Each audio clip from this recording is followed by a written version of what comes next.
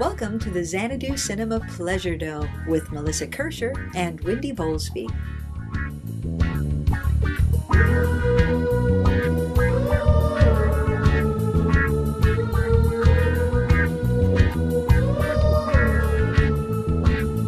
In Xanadu did Kubla Khan a stately pleasure dome decree, and in our podcast Pleasure Dome we'll talk about some movies.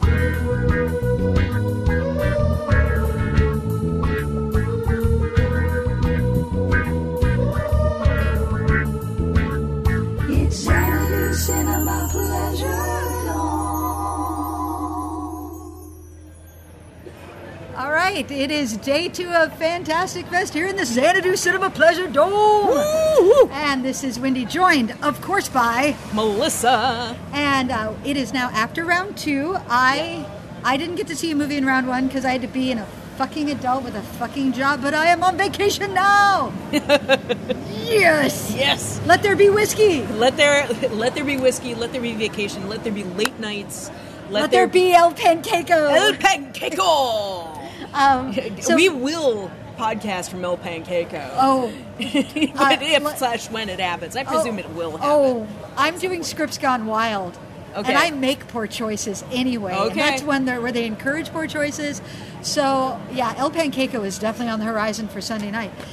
So, round one, I had to skip, but you got to see. I got to see Keep an Eye Out. Which is really, like, in my top 10 of ones I want to see. And it should be, because it's delightful. I loved it. I laughed out loud. So, before you get into it, yeah. Why I want to see it, I was sold, listeners, simply by the main graphic for it, which is this very 60s looking, like, office-y sort of room. This man in very 60s vintagey clothes. He's got a very French looking face, and he's making a very French face. That's the only way I can describe it. It's just got this sneer of condescension, and he's holding up an eyeball while he's doing it. I'm like, I want to see this movie. Yeah. It's also paired with a short in front of it called "Keep Your Mouth Shut." Yes, because Peter Kuplowski, who programs those pairings, is a genius. And you know what? They're perfect together. He's so good. The tone of both of them, it fits very well. So the short is really great, but the movie is delightful. I'm a fan of Rubber, the Quentin Dupieux movie, Rubber, which involves a homicidal car tire, and that's pretty much what it is. Absurd and strange, and this is a police procedural by the same guy. With the same sensibilities. And it's very French. It's very French. It's in French. And so it's got that extra dose of French absurdism humor. And but I really loved it. I think I'd like it more than Rubber, actually. It's so delightfully odd. It's really so hard excited to describe, other than just say, that's the tone of it, just go in. Like, it's a procedural that is absurd. Yes. And okay, Now, would you say Gilliam absurd, or would you say... No. It's very low-key French absurd. Okay, So I will like describe this- one visual, Okay. one little tiny gag in it, and it's like, it comes up and it's gone. There's a police guy interrogating another man, and he takes out a cigarette, lights it, and starts smoking in the office, and the guy sitting across the desk from him is going, "Your chest is smoking." And you see, smoke rising from the guy's chest, and he goes, "Is that normal?" And the police captain goes, "Yeah, it's fine." And you can just see a puff of smoke come out of his side. And he says, "There's a hole in my chest, it's fine." Poof. Poof. And that's really it. Just weird, ridiculous shit. There's a guy in the office that has only one eye, like, there's just a smooth patch of skin where one eye is supposed to be. Just like that. Okay. Yeah, it's so odd.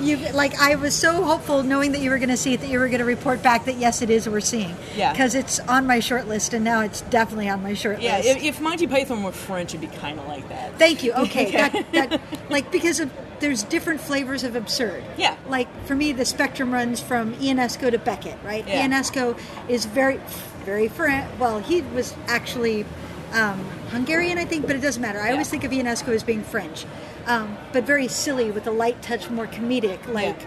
Let's laugh at how absurd the world is. Whereas Beckett was like, the world is absurd, it doesn't make sense, and therefore we should die. Yeah, it's much more Ionesco. Good. It's really super light, and I had a riotous time with it. It was really funny. I liked it. All right, so And then we both saw Starfish, and oh my! Can I say my wrap up of it? Just my one sentence wrap up of it. Yeah. Or actually, we should describe kind of what it is, and then I'll give my pocket review. Yeah, I was super excited for this. Yeah. And everybody I knew that I talked to before the movie was super excited for it. Yeah, they filled 2 theaters for this movie. Yeah, like, people were excited because what they had been sold on was something that sounded very emotional, but also with an apocalyptic tinge, and also a mystery to be solved. Yeah. And also indie rock. Yeah, because the way it was sold was there's a woman, her best friend has died and she's in the throes of grief, and while she's holed up hiding in her best friend's apartment, hiding from her grief, basically the apocalypse happens and there are clues on how to save it on these mixtapes that her friend has left her. Mm-hmm. That sounds fascinating. I am very on board. Yes, I want to see that. And then... Now, this is my my one-sentence review of it is... Let me describe my therapy sessions to you in interpretive dance. And that's not wrong. And I feel like that's a pretty good description of what it is. There's no particular urgency to find these tapes. There's even... The plot is the barest whiff of plot. This really is the director's ruminations on getting divorced and losing his best friend at the same time, which is something that actually happened. But yeah, like, that's what it's actually based on, is the director's personal story of a relationship ending and his best friend dying at the same time. Okay, that's pretty profound. He even said during the Q&A, there are some parts that are in the movie that he showed to people that he's not willing to talk about. I'm like, okay. You put it out there for everybody to watch, but you're not willing to talk about it, to explain it. Yeah, and it's so arty for art's sake. There's so much. It's like, let's take all the super artiest ideas and shake them out of the arty box and just kind of tack them on to this flimsy little narrative with my actual grief, but the arty elements of it don't add anything. Yeah, Jessica was like, I can't tell if it was beautiful or self-indulgent. I'm like, yes. Yeah. Because it is really, lovely. It is really beautiful. The music and the sound design, the soundscaping of it is fantastic. It is very languid. I think it is overly languid. Oh, incredibly so. I think but it wasn't a long movie to begin with. Honestly, I feel like this could be like a 35 or 40 minute short film, and it would be probably more effective. But I also feel like he was so busy telling the story of the grief, and it is a very, very profound representation of grief. Yeah, when they get into the emotional story of the character, it's very interesting. Because I was frustrated, like, you need these mixtapes to save the world, but you can't be bothered because of your grief. And the problem is that when I'm watching that movie, I am distracted from the emotional truth of the character by, you need to save the world, go get the goddamn mixtapes. And yet, like, I think he missed there. I think the very fact that I was frustrated, like, I needed you to lean more into the grief to explain how bad it must be that she literally can't see her way to saving the world because this grief is that powerful. Yeah, and there's also so much of it was all the same, where it should have been the opening stuff where it's her just like in the apartment and we haven't set into the storyline. I feel like was very. I think that fit together very well because it's dealing with the silence and just her processing. But after that, you need to switch up to something else. Yeah. And so, like. Yeah. it either had to be artier or less arty, and it's like right in the middle with a bunch of arty looking stuff on it, like an animated sequence that really didn't need to be there.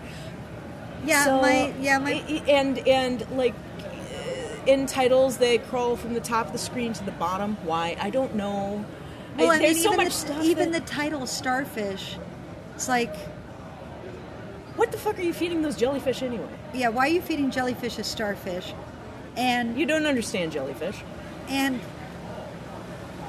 if you're going to clearly make these starfish some sort of symbol or metaphor, you need to be a little clearer. Yeah, Like, I don't need you to spell it out for me, but I need you to give me one connecting element. yeah. Like, because honestly, even if you showed one starfish with a broken leg, I would have been like, I get what you're saying. Mm-hmm. Like, I forgive and forget, like that their arms grow back. I think that's where he was going, but it wasn't clear. No. But if you'd shown me one starfish with a broken leg, I would have been like, ding, I got you now.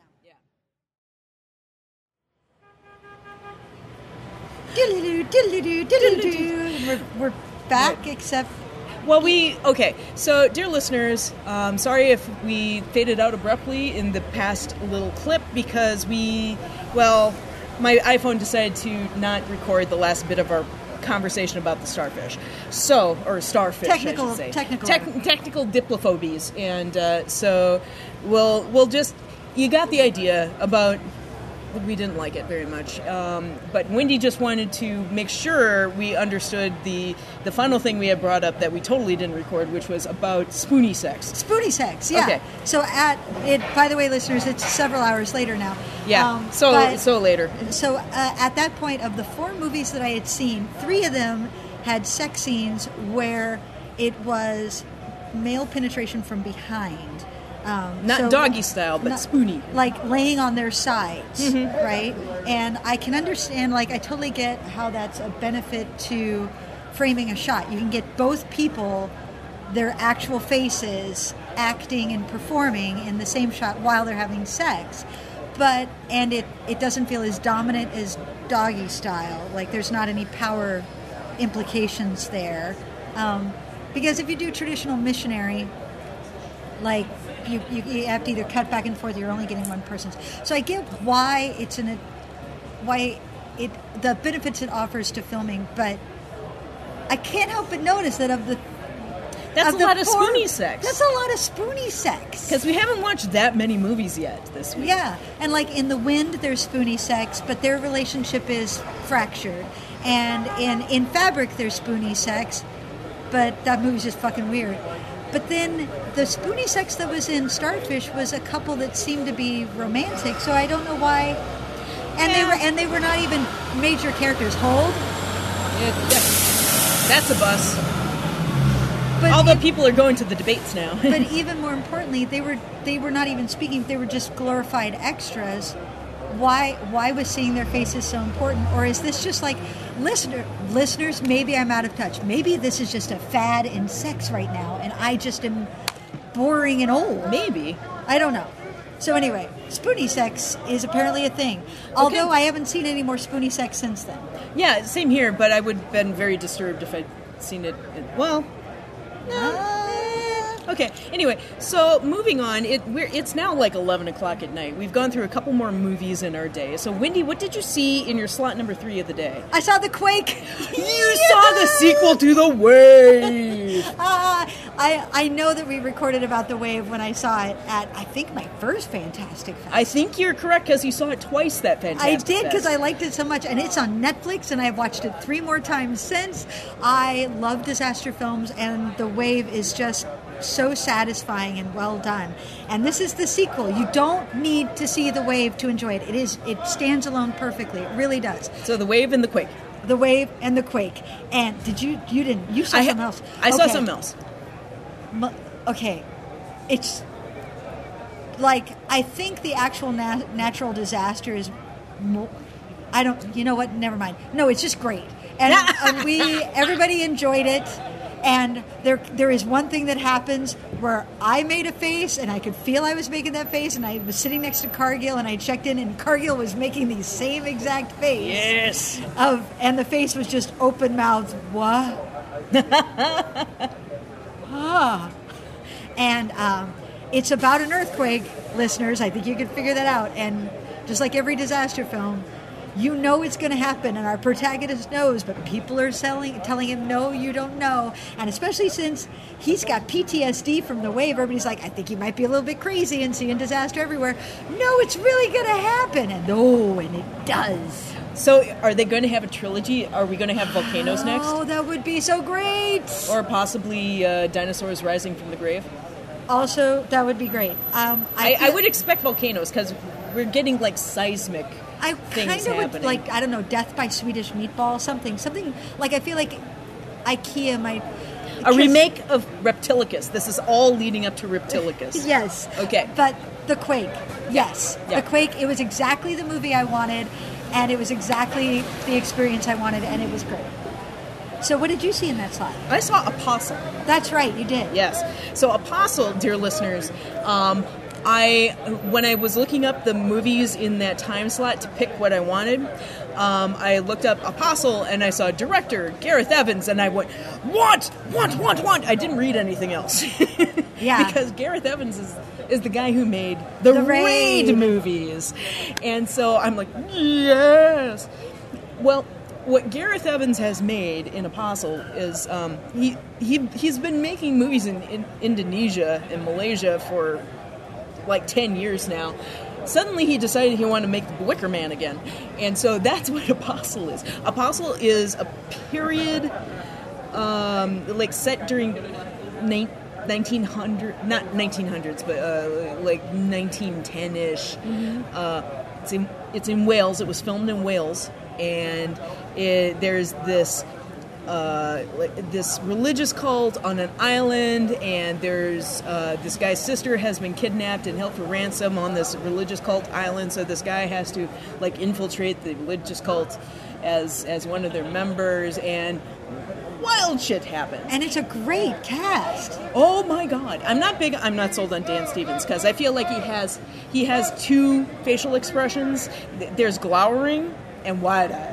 And that's what I got from Dan Stevens. He's so funny, though, in the Night in the Museum movie. But he is not funny here. He is meant to be glowery in this movie. And it's got Michael Sheen, right? And Michael Sheen is... I love him so much because he is the cult leader. Uh-huh. And he's chewing all the scenery. He's just eating it in little bits and savoring it. And then there's one other actor, I can never remember his name, but he plays Quinn in the movie, who is like one of the other... like high status members of the cult, and he's like the big scenery chewer, and he's delicious to watch too. But it's a solid movie, and if you're going in, it's not a martial arts film at all, but it does deliver on it is like suspense / horror, and it does deliver on the gore and the violence eventually. And boy, Quinn is played by Mark Lewis Jones. Mark Lewis Jones, yes, him. He's delightfully chewy, and yeah, the whole cast is really good. Oh, he's got a small part in Last Jedi. Yep. So anyway, it's really solid. It works on the 1970s British horror film cult movie, religious cult movie thing. It works as modern horror. The violence, I like violence in movies that actually feels brutal. I don't like glorified violence. Violence should make you uncomfortable. And Gareth Edwards knows how to do brutal goddamn fight scenes, but they're amazingly well directed, and this movie is no exception. Okay. Yeah, it's good stuff. Yeah, because I was talking to... It's not for the squeamish. I will say that. I was talking to other people who saw it, and one person was like, I was surprised by how brutal it was because it's Netflix. This is going to be on Netflix. Wow. Yeah, Netflix produced it. So I'm very curious about that now. Yeah, and it's worth seeing in the theater if you can, because it's the visual elements are really nice. It's a lovely looking movie. So yeah, I liked Apostle. I liked it a lot. What did you just see now? I just saw Sudden Fury. Yes, you did. That's right. Yeah, Sudden Fury. Okay, so I'll go into Sudden Fury because it's kind of... I guess there's a little bit of a... It sounded bonkers. It was on my radar. Oh, it's fantastic. Okay, so Sudden Fury is this 1970s Canadian-made film that has been lost to obscurity. Apparently it was well-received in Canada, but it never really got distributed in the U.S. It never really made it to home video markets over here, at least. And over here, like... Down here. Down here. So... It's obscure to us, and I can remember the name of the studio that took it over and restored it. It's Vinegar Synesthesia. Vinegar Syndrome, that's what it is. So Vinegar Syndrome got their hands on the print and lovingly restored it. It's coming out on Blu-ray now, so you too can have it. Oh, yay! Soon. And it is kind of like Blood Simple for Canada. So it's low budget, very small cast, but admirably acted for low budget cast. Mm-hmm. Not perfect, but good. The writing is tight, and it involves. There's essentially like 5 characters. There's a man and his wife, and there's strife in their marriage, and they're driving along this country highway that's really, really deserted. They come across. They're fighting. They pull over to the side of the road. The husband gets out, essentially in front of a moving car that's coming past, and they yell at each other because he almost gets run down. But the other driver's like, "You stepped out in front of me," and then they drive off. It's like, okay, fine. Nothing happened. It's fine. So they part ways. And what is going on is the husband and wife have some strife because the husband wants to do something that requires a lot of money. The wife's the one with the money, and she's like, I'm not going to give you any more money for all of your harebrained schemes. And he's like, why won't you do this? And it's clear it's coming apart. Well, they're continue to drive down the road, and their car veers off the road, and the husband crawls out, but leaves the wife there. Uh-huh. And then the other guy on the road finds her, puts two and two together, and tries to save her. And then it becomes several characters all trying to kill each other. Yeah. Well, it's very kind of Coen Brothers that way. The blurb flat out says, like, they get in a wreck, the wife's in critical condition, and the husband's like, I think I'm just going to leave her. But then a good Samaritan comes by like, oh, we should help your wife. Yes, we should help my wife. How can I get rid of both of you? Like, that's the vibe I got. Yeah, it's pretty much that. Yeah, and, cool. But that's like just the beginning. It keeps chugging along. The audience was so into it too, because there's a couple of bits that happen are like, whoa, I did not see that coming in the plot. Cool. And it's just like unexpected. That is absolutely not the cliche thing that would happen. Really delicious stuff. One of those turnabouts, like the entire audience as like one entity went. It was great. Oh shit! Except, it's so great. I'm having regret. Except I would not have wanted to miss Cam for the world. Oh, tell me about Cam. So Cam is about a cam girl. Oh yes, okay. Yeah, that one. And so the basic premise, she's a cam girl. And it's not hitting you over the head with it, but she is, for somebody who is a sex worker, and like, she's very, very likable. She has certain rules. She never tells her guys she loves them, right? She won't fake an orgasm, right? She always keeps her promises. So the premise is like, and she's trying to work her way up on this website that she works on to get in, because the higher up you get, the more customers, the more money. Right. So she's trying to break higher ranks, and then she wakes up one morning and her account has been hijacked. Oh. By somebody who looks exactly like her. Oh. Yeah, and it's good. Like, the actual story of it is good. Nice. And I don't even want to tell you any more than that. The lead actress, her real name's Maddie. She plays Alice/Lola. Lola's her online person. Lola, she was a showgirl. Okay. Her gradations of performance are reminiscent of Orphan Black Nice. in the faceting she is doing of her different personas, because she's also obviously playing the imposter too. Right. But also whether that performance of that persona is in real life or being seen on the camera. There is a Okay. shift there too. Huh. It is very complex, and it's also even better in that it's very sex positive. They worked very hard because the Q&A was excellent. Awesome. So the director's a man, written by his friend. They dated in high school. They've known each other for 10 years. She's an ex-cam girl. She's an ex-sex worker. Okay. She said that like right off the bat. I was a sex worker.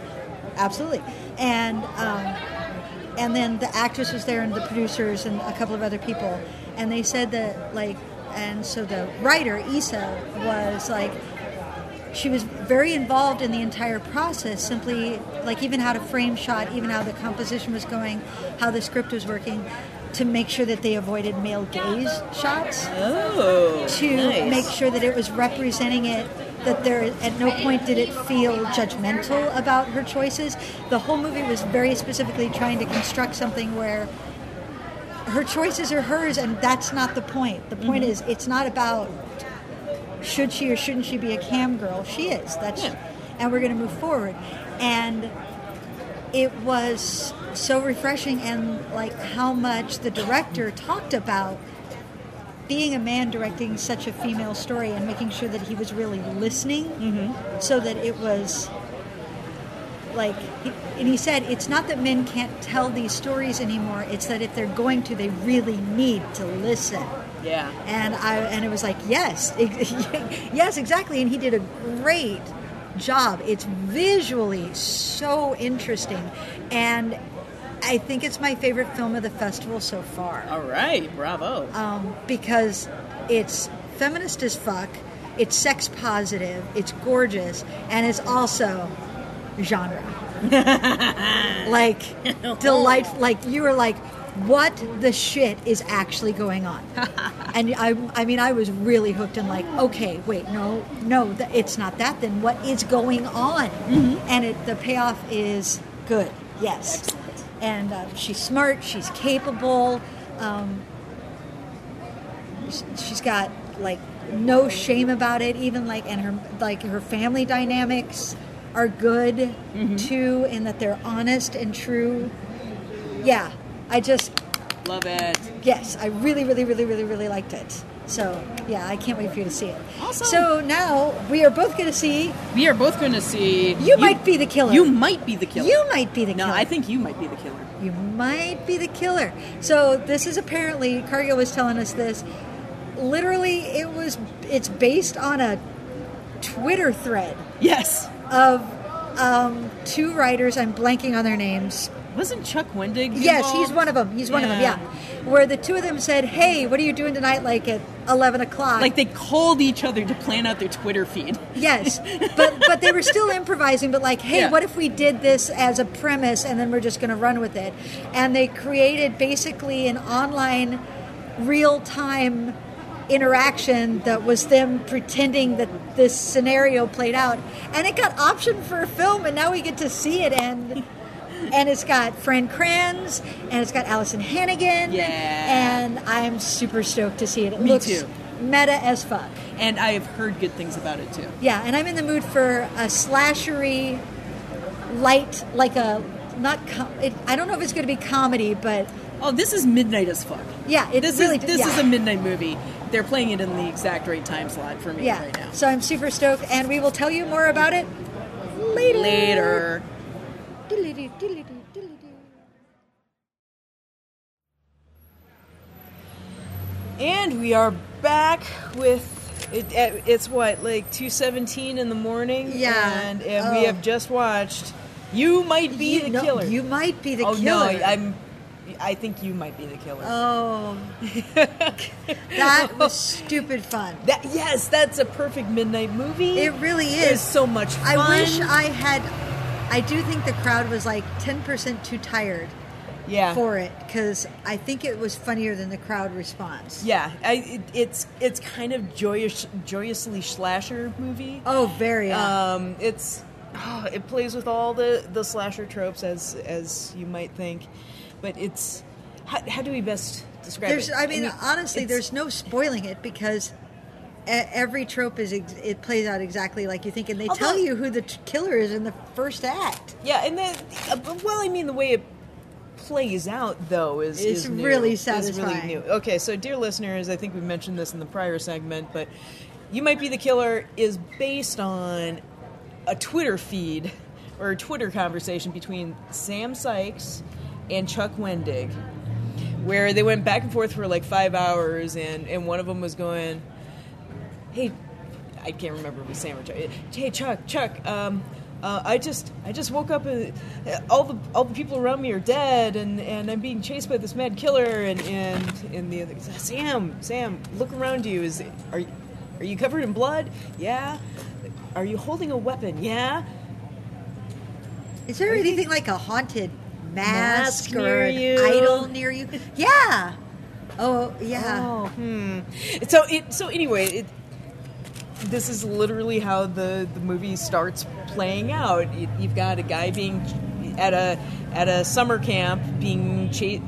He's clearly in the midst of being chased by something, and he locks himself into a room, and he calls his friend he calls his friend Chuck, played by Allison Hannigan, in a comic book store, and she starts talking him through how to survive, and then it becomes apparent that he's actually been the one. Yeah. And this is like the first 5 minutes sort of reveal. Yeah, this is the premise, and then the rest of the movie plays out after that. And it is super fun. Do you know how long it took me to realize Sam and Chuck? We're Sam and Chuck? Yeah. As in Sam Sykes and Chuck Wendig? God, I'm tired. It's the only excuse I can offer. It was during the Q&A that I'm like, Sam and Chuck. And Sam and Chuck in the movie. Oh, and Sam and Chuck in the movie. Oh, my God, I'm slow. Jesus Christ. It's late. But how delightful is the director? The director is delightful. He was doing a Q&A afterwards, and he was having a lot... It's clear everybody had a lot of fun doing this. But he actually seems like truly approachable. He's like, come talk to me. And I'm like, I think I might actually try, although you're going to be getting mobbed by fanboys. Yeah. But, it's not too bad. It's actually dying down this time of night. And opposite this time slot was Fantastic Debates, which is like half the festival carted off into buses and to a boxing ring, where this is a yearly event where people go up in pairs to debate each other at podiums within this boxing ring, and then they put on gloves and then box each other to resolve the conflict. Yes, yeah. For 2 minutes. 2 minutes of boxing. Yeah. I'm going to train. And it's about stuff like... Goonies versus... Monster Squad. Or the first year I ever saw it, they had Dominic Monaghan versus Elijah Wood arguing whether World of Warcraft is lame or not. Yeah, that was great. Seeing two hobbits box, that was great. Who won the match? I can't. It was probably Elijah. Really? It was. I think He's it was. so tiny. Well, so is Dominic Monaghan. Jesus, have you ever seen the man? Yeah, but I mean, he's so tiny. They're both tiny. They're both hobbits. And I should say that, like, watch out for tiny people. They have something to prove. So You Might Be the Killer is funny. It's slashery. Some of the kills are truly fantastic. This is a movie that is very much in love. This is a love letter to 80s slasher films, and it is appropriately doofy gory in that way. The look is very true to 80s slasher films. Yeah. The cinematography, and there's even some weathering on the film in some spots where they have a literal body cam going on the screen. Yeah. Which is delightful. There's a scorecard. Yeah. Camp counselors killed. 1. But yeah, it's good, doofy fun. And Fran Kranz, is that the guy who plays the lead? He's definitely channeling Bruce Campbell for all it's worth. Oh yeah, that is. He is so, and he is completely covered in blood the entire movie, much like Bruce Campbell in Evil Dead 2. He's so likable. He is. He's got such a sweet face and such a sweet voice, and he's so funny, and he's physically funny too. Like there's one little thing where he's trying to get away and he just runs backwards in a circle, and it's not like it's played for look at the funny comedy, but it was just such a lovely little touch. I couldn't help but notice that his physicality had him just like, I don't know where to go. I get what? Oh God, now what do I do? And he just turned all the way around, like ran in a small circle backwards, trying to figure out what to do. And I was like, that's comedy right there. Or one of the earliest gags in the movie, like within the first 60 seconds or so. He scrambles in the room, he locks himself in, he takes out his phone, and the phone has face recognition on it, and he's covered in blood, and the phone's not recognizing him because he's covered in blood, so he has to like claw some of the blood off, and then smile at it, and then unlock the phone. And he's still covered in blood, but he's smiling at his camera, and yeah, it's super funny. And Allison Hannigan is, of course, terrific, brilliant. And referencing, she runs a comic book shop. He calls her, Chuck, help me out. And of course, she's kept random arcanum in the back that she's referencing. It was very funny. Very much recommended. But it is almost 2:30 in the morning, so we need to wrap this up. Listeners, it's you're going to be able to find it because, like, seriously, number one, it's exactly the type of movie that people put out. Yeah. It may take a while, but it's definitely going to get distributed in one form or another. So seek it out, and you will not be sorry you did. Yes, absolutely. Highly recommended. I don't even know. What time is our first movie tomorrow? Mine's at like 10:30 in the morning, so I probably need to pack it up and go home. Yeah, it's time to go. All right, we love you, but not enough to keep talking. Okay, good night, dear listeners. We'll be back tomorrow with another batch of films to talk about. Yes. Bye-bye.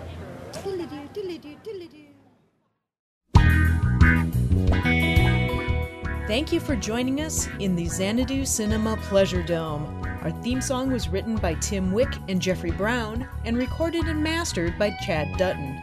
You can find us on iTunes and on Stitcher.